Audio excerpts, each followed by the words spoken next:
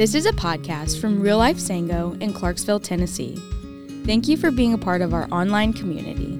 We would love for you to join us at 8:30 or 10 a.m. on Sunday morning at the City Forum. In the meantime, if you would like to share a prayer request, make a financial contribution, or take a step at Real Life, you can text MISSION to 97,000. Now enjoy the podcast. Supreme power, freedom from external control, controlling influence, the authority to govern oneself and to govern others. That's how the nations define sovereignty. The word sovereign is believed to come from the Latin word superanus, which means chief or principal. Even though the word sovereign is not used very many times in the Bible, the attribute of God has its fingerprint on every page of God's word, especially the Psalms. This morning, I will tell you about my God in all his sovereignty. For you see, my God is supreme, but not only is he supreme, my God is sovereign. He's autonomous. He is chief. My God is limitless, high and lifted up. My God knows no bounds. He knows all things. He created all things. He maintains all things. All things were created by him and through him and for him. So why would my God fail? He won't. When Moses asked God, when they ask, who has sent me to lead your people out of Egypt?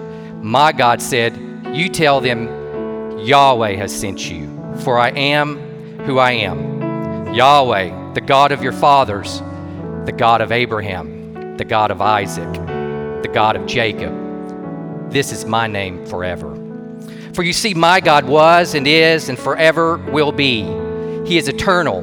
He is the first and the last, the Alpha and the Omega. So why would my God fail? He won't. For my God is the King of the hill. He is unconquerable. He's undefeatable. My God is the chief cornerstone, my firm foundation, the rock on which I stand. My God draws lines you do not cross, makes decisions to which you submit, directs all things by his hands. The psalmist says, clap your hands, all peoples. Shout to God with loud songs of joy. For the Lord, the Most High, is to be feared, a great king over all the earth. He subdued peoples under us and nations under our feet. For you see, my God does not fear. He is not intimidated. He does not back down. My God is King of kings and Lord of lords, supreme of all the Elohim. So why would my God fail? He won't. Hitler and his hate did not shake him. Putin does not faze him. COVID did not surprise him. The psalmist says, God shall arise, his enemies shall be scattered, and those who hate him shall flee before him. As smoke is driven away, so you shall drive them away. As wax melts before fire, so the wicked shall perish before God. So why would my God fail? He won't. My God holds all wisdom, maintains all knowledge, protects all truth. What my God establishes remains. What boundaries my God draws are not moved. His throne will forever be. The psalmist says, the Lord reigns. He is robed in majesty. The Lord is robed. He has put on strength as his belt. Yes, the world is established. It shall never be moved. Your throne is established from of old. You are from everlasting. The floods have lifted up, O Lord. The floods have lifted up their voice. The floods lift up their roaring. Mightier than the thunders of many waters, mightier than the waves of the sea, the Lord on high is mighty. For my God, you see, sits on the throne in the heavens. He sets his glory before us. The earth is his footstool. My God orders all chaos, straightens all that is crooked, directs my path. My God upholds the widow, administers justice, releases the oppressed. For my God has his thumb on all kings, subdues all evil, is victorious over death. For you see, my God brought floods from the heavens to purge all evil, killing all, except for Noah and his family, whom God protected by his hand. My God brought fire down from the heavens, consuming Sodom and Gomorrah, to purge evil, killing all, but for Lot and his family, whom God protected by his hand. So why would my God fail? He won't. The psalmist says, "Oh, sing to the Lord a new song, for he has done marvelous things. His right hand and his holy arm have worked salvation for him. The Lord has made known his salvation. He has revealed his righteousness in the sight of the nations. He has remembered his steadfast love and faithfulness to the house of Israel. All the ends of the earth have seen the salvation of our God." For you see, my God never stops working. He never stops chasing. He never stops saving. My God crushes the head of the serpent, protects all from that which is evil. He saves my soul. My God raises the dead and heals the sick and brings sight to the blind. My God set the sun, moon, and stars in place so that I can glorify him in all that he is. So why would my God fail? He won't. The psalmist says, "Know that the Lord, he is God. It is he who made us, and we are his. We are his people and the sheep of his pasture. For my God breathed into me the breath of life, fashioning me in his image, delegating me rule over all his creation. Empires will crash, kingdoms will crumble, dynasties will fall. So why would my God fail? He won't. The psalmist says, God is our refuge and strength, a very present help in trouble. Therefore, we will not fear, though the earth gives way, though the mountains be moved into the heart of the sea, though its waters roar and foam, though the mountains tremble at its swelling. There is a river whose streams make glad the city of God, the holy habitation of the Most High. God is in the midst of her. She shall not be moved. God will help her when morning dawns. The nations rage, the kingdoms totter. He utters his voice, the earth melts. The Lord of hosts is with us. The God of Jacob is our fortress. Come, behold the works of the Lord, how he has brought desolations on the earth. He makes war cease to the end of the earth. He breaks the bow and shatters the spear. He burns the chariots with fire. Be still and know that I am God. I will be exalted among the nations. I will be exalted in the earth. The Lord of hosts is with us. The God of Jacob is our fortress. Did you hear that? Be still. My God says, be still and know me. My God says, stop and experience me, not just with your head, but with all that you are. My God says, stop building little kingdoms in the sand. Stop grasping for pride or pleasures or power, or popularity or passions. They will only crumble before your eyes. Stop trusting in what you think you can do or what you think you can direct. God says, stop and know me and experience me. Trust me. So why would my God fail? He won't. I hope your God is my God. As Alistair Beggs says, God is a covenant-keeping God who is sovereign over all the details of your life. That is the truth and the hope on which to stand. For you see, when all is collapsing, when your world is in chaos, when all your strength is gone, when your body is broken, when your mind leaves you, when sickness comes, when death is at your door, when all have abandoned you, when one day you will transition from this world to the spiritual world, my God will be waiting, having conquered death, to be glorified in all that he is.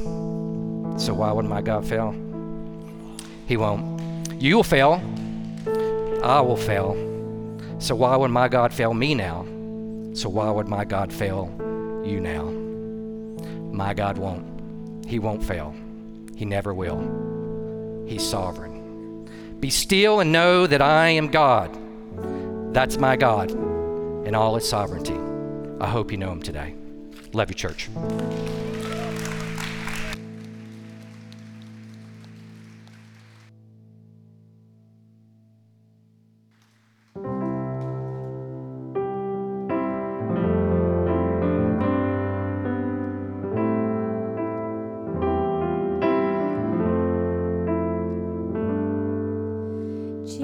Jesus, Jesus, how I trust him, how I proved him o'er and o'er.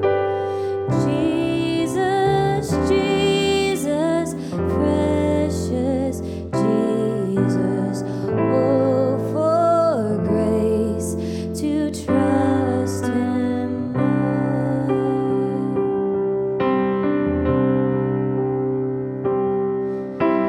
'Tis so sweet to trust in Jesus, just to take him at his word, just to rest upon his promise, just to know thus saith the Lord. Jesus, Jesus, how I trust him, how I proved him o'er and o'er. Jesus, Jesus, precious Jesus, oh, for grace to trust him more.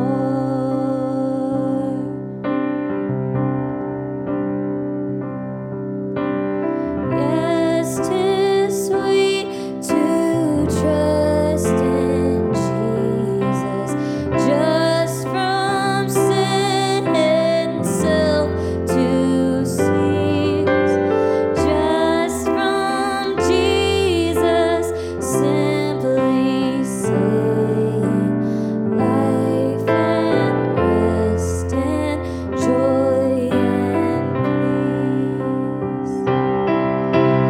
peace.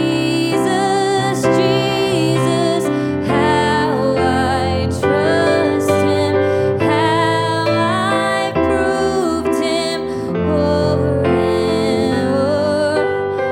Jesus, Jesus, precious Jesus, oh, for grace to trust him more. Oh, for grace to trust him more.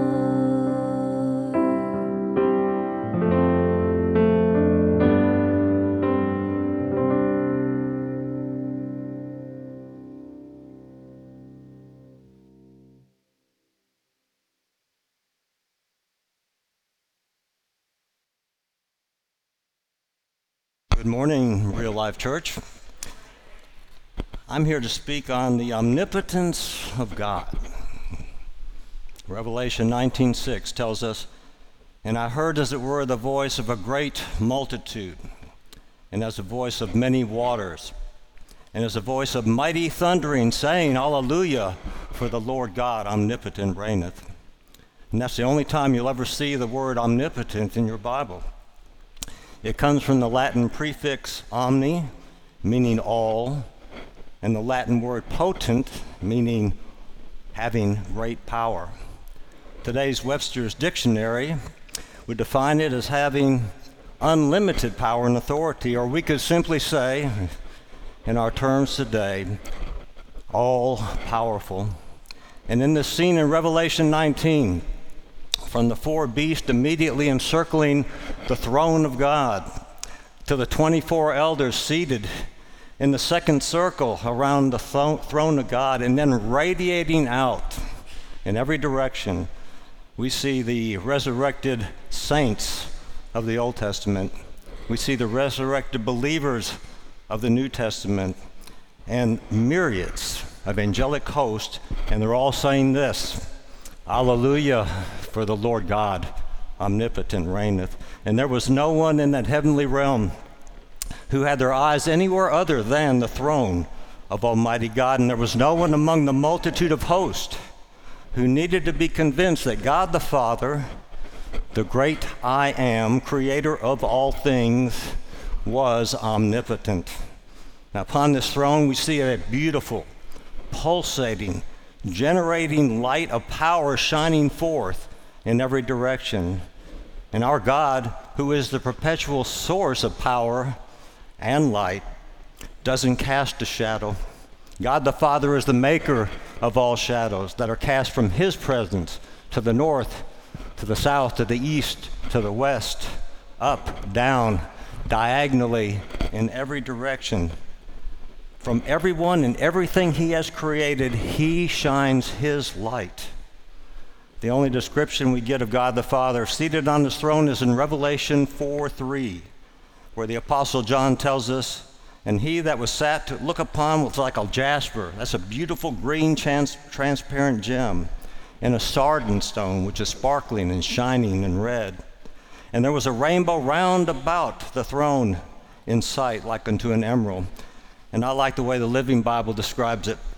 It gives us a more beautiful description of God when it says, great burst of light flashed forth from him as from a glittering diamond or from a shining ruby, and a rainbow glowing like an emerald encircled his throne. Now Jeremiah 10:12 tells us, it is he who made the earth by his power and established the world by his wisdom, and by his understanding he stretched out the heavens. And the greatest understatement in all of the Bible is found in Genesis 1:16. After God created everything about this earth, it adds, he made the stars also, telling us God in his creative power not only made the earth and our sun's solar system, but put our sun's solar system into one of millions of galaxies. And as far as we know, these galaxies may fill millions of universes, all of which God created by his power. Now we're told in Romans 1:20, the invisible things from him creation of the world are clearly seen, being understood by the things that are made, even his eternal power and Godhead, so that they are without excuse.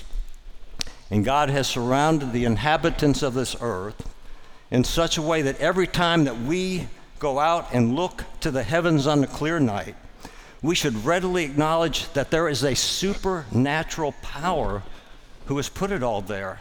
And Scripture tells it, when we see it, it declares his what? His glory.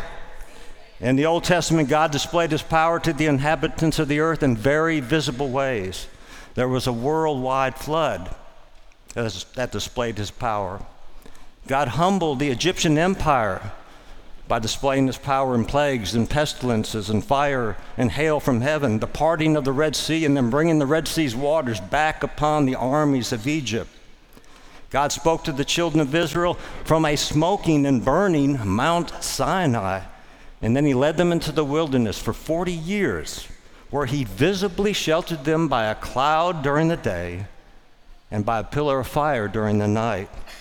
And as the children of Israel came near to the land of Canaan, the inhabitants of that land were already terrified by the power of our God, power that they had seen every time they looked into the wilderness the past 40 years, power that they heard about with their ears every time a caravan from Egypt came into their land. His power dried up the Jordan River so that the people could cross over. His power toppled city walls with just a sound. His power made the sun stand still.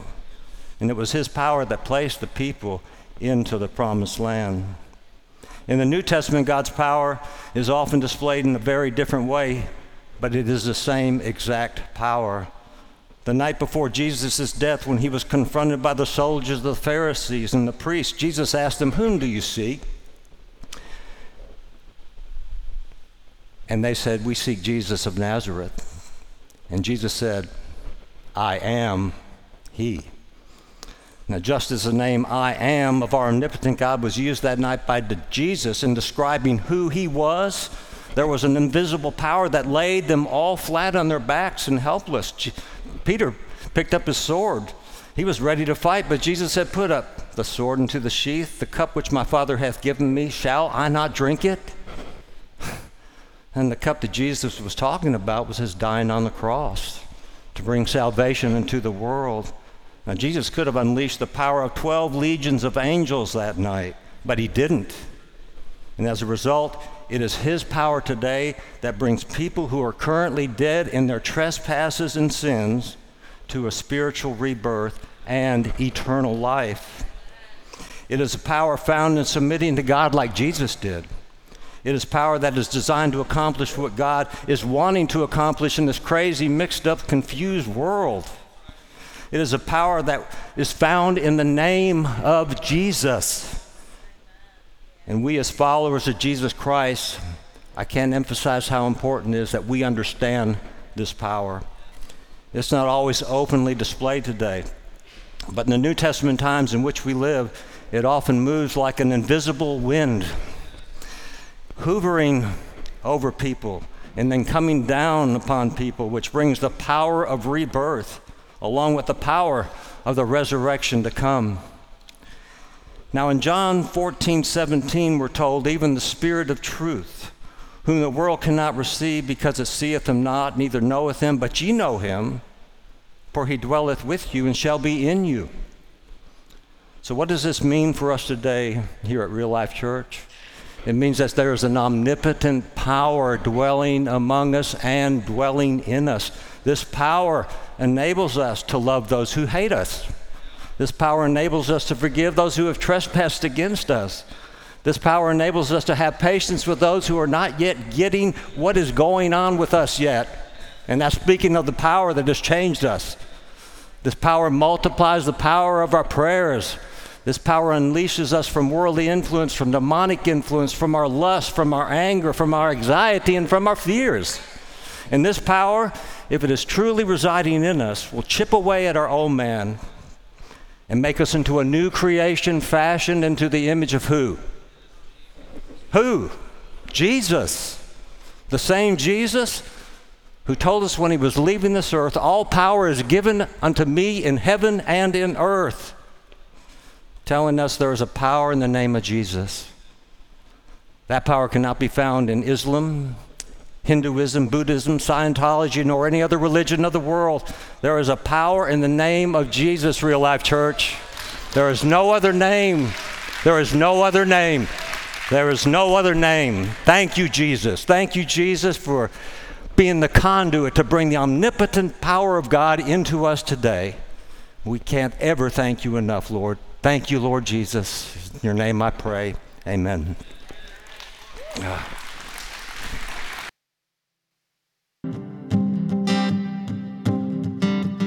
You unravel me with a melody.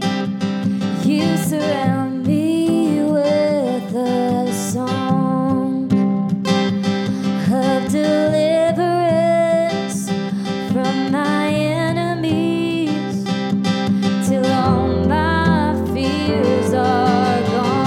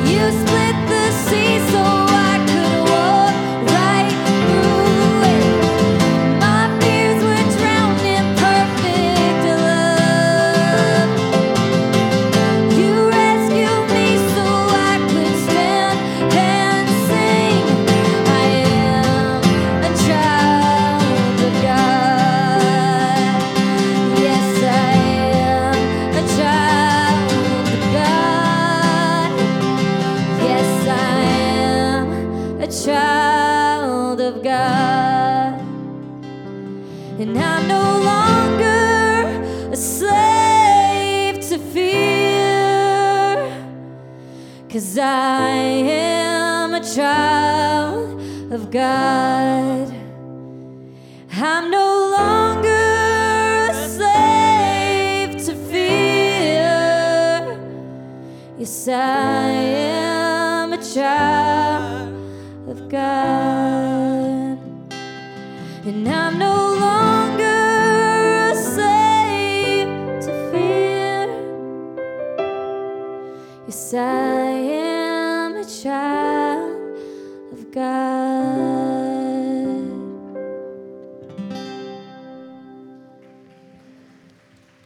Amen. Are we having fun yet, church? Yeah? I don't know. Freddie T is back in the house this morning. I think we should keep this going 2 more weeks. What do you think? 2 more weeks? All right, let's do it. All right. How are we doing, church? Are we good? Good, because that's what we're talking about. We're talking about the word good. We're talking about God is good, or God is TOV. The word good gets thrown around so much these days that it's been watered down to mean not a lot, right? We talk about life is good, or we talk about good things come to those who wait, or good things come in small packages, or hey, did anybody see the new Barbenheimer movie last week? How was it? Oh, it was either good or not good, right? And maybe you're like me. Maybe you went to camp growing up. Anybody ever hear this? And you heard, God is good and all the time? That's right. We throw around this term a lot. And my fear is that sometimes it can get watered down.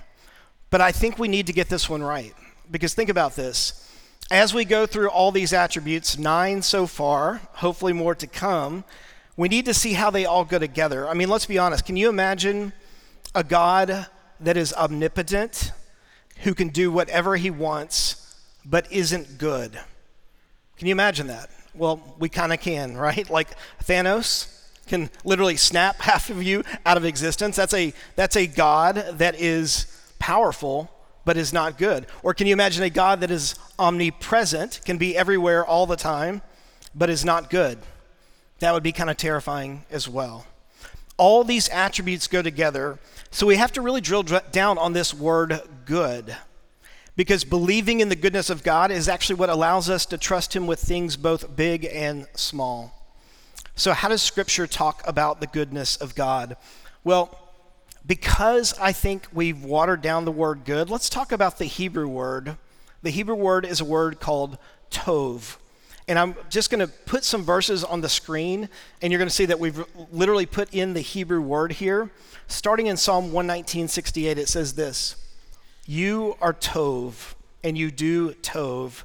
Teach me your statutes." Or in Exodus 33:18 and 19, which has already been mentioned this morning, Moses says, "Please show me your glory." And he said, "I will make all my Tov pass before you, and will proclaim you before my name, the Lord, which is Yahweh. And I will be gracious to whom I will be gracious, and will show mercy on whom I will show mercy."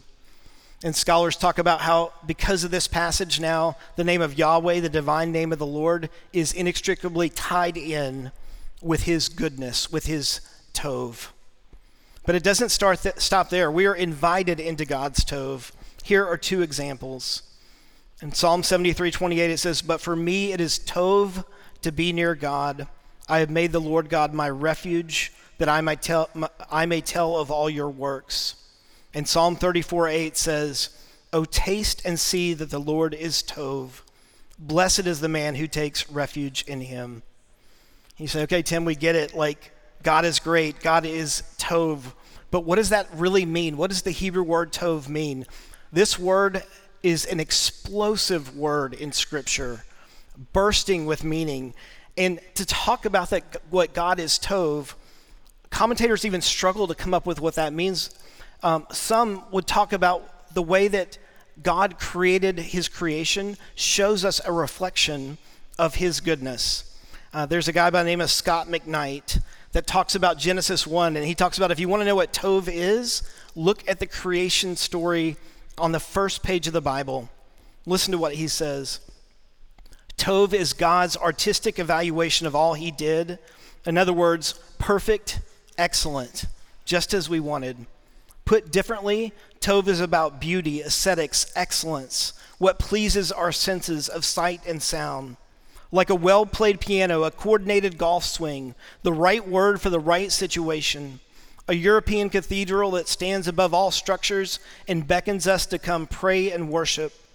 A beautifully arranged dining room, a well-organized event, a jolly beagle following its nose across the lawn, all Tov. Tov suggests what is visually pleasing and pleasant, what is desirable, what is of high quality, and what is excellent. When everything is in its place, doing its proper task, we say Tov. God is Tov, and every time he gives us something, it's good. Any good gift givers here? I'm like really hit or miss. Like I am either going to give you the best gift you've ever had, or on Christmas Eve, my printer is going to be going and printing off an Amazon gift card for $20. I'm not lying, right? Like I'm either one of those two, very few in between. Years ago, I had read an article talking about if you want to be a really good gift giver, there's some things that you need to think about. And this actually kind of messed me up because I went too deep in this. And the article said the perfect gift has 3 different things. Number 1, it's appropriate. In other words, it's not too little so as to be cheap, but it's not too much so as to spoil. The second one is it's often surprising. It's something that when we get it, we didn't even know we needed it or wanted it. It's something the receiver would not have picked out for themselves, but once they get it, they love it. And then the third thing is it's reflective of the giver. It shows something of the nature of the gift giver, so much so that when they see the gift, they can't help think of the one who gave it. Now, some of you will know what I mean. If you've ever gotten someone a gift like this, like it just comes to your mind and it's like, there's nothing more exciting, right? You're like, I'm going to give this gift. The whole it is better to give than to receive comes alive when you find a gift just like this. Why does this matter? I want you to think about this. James 1:17 says, every Tov gift, every good gift and perfect gift is from above, coming down from the Father of lights, with whom there is no variation or shadow due to change. Listen, when it comes to God, God in our relationship is always the giver. In Matthew 7:11, Jesus says, if you then who are evil know how to give good gifts to your children, how much more will your Father who is in heaven give good things to those who ask him? If James is right and Jesus is right, and they are, and God is the best gift giver of all time, this changes everything. Because God gives us gifts that are always appropriate, not too much, not too little. He gives us things that we often didn't know we needed, but he knew. And his gift will always, always be a reflection of who he is. And who is he? He is good. He is Tov. God is Tov and Tov is God. What does that mean? It means that there is someone here this morning that somewhere along the way in your life, something came in that was not Tov. You looked at this and you're like, that is not good. And what did we do? We looked at God and we blamed God for this not good thing in our life. And I want to tell you something. God is not the author ever of evil, but he can redeem it. He is our Redeemer. He can and does redeem the bad things in our life for our good and his glory. And today you need to hear this. God is good all the time. Don't let that just become a camp cliche saying, because when you believe this, it changes everything. It means that you can trust him that he is the giver and he wants your life to be Tov because it comes from his nature, which is perfect Tov, perfect goodness. This means that you can trust him in every decision that you make. You can actually say tomorrow morning when you wake up, what would someone like me on a Monday morning do if I knew that my God was omnipotent, if I knew that he was sovereign, if I knew that he never failed, and he is good, and he is for me? What would a person like me do today in this situation? How would a person like me give How would my generosity grow if I believed that God was all these things and he was good? How would my life change if I trusted him and I obeyed him with every part of my life because I knew that the things he had for me were TOV, that they were good? God is good all the time. All the time, God is good. Let's pray.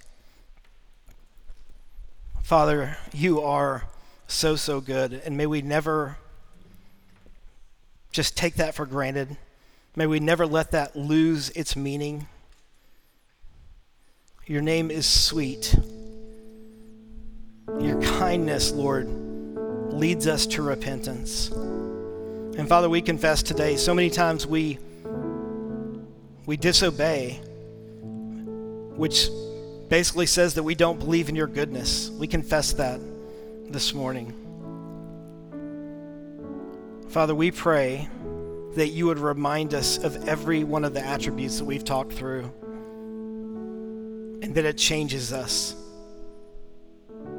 The areas in our life that we haven't trusted you with, this morning we want to lay at your feet, and we trust you because you are so, so good to us. Father, we love you and we praise you. It's the name of Jesus we pray. And all of God's people said, amen. Thank you for listening. We trust that God is stirring something special in your heart today. We hope to see you on Sunday very soon. Keep it real, keep it Jesus.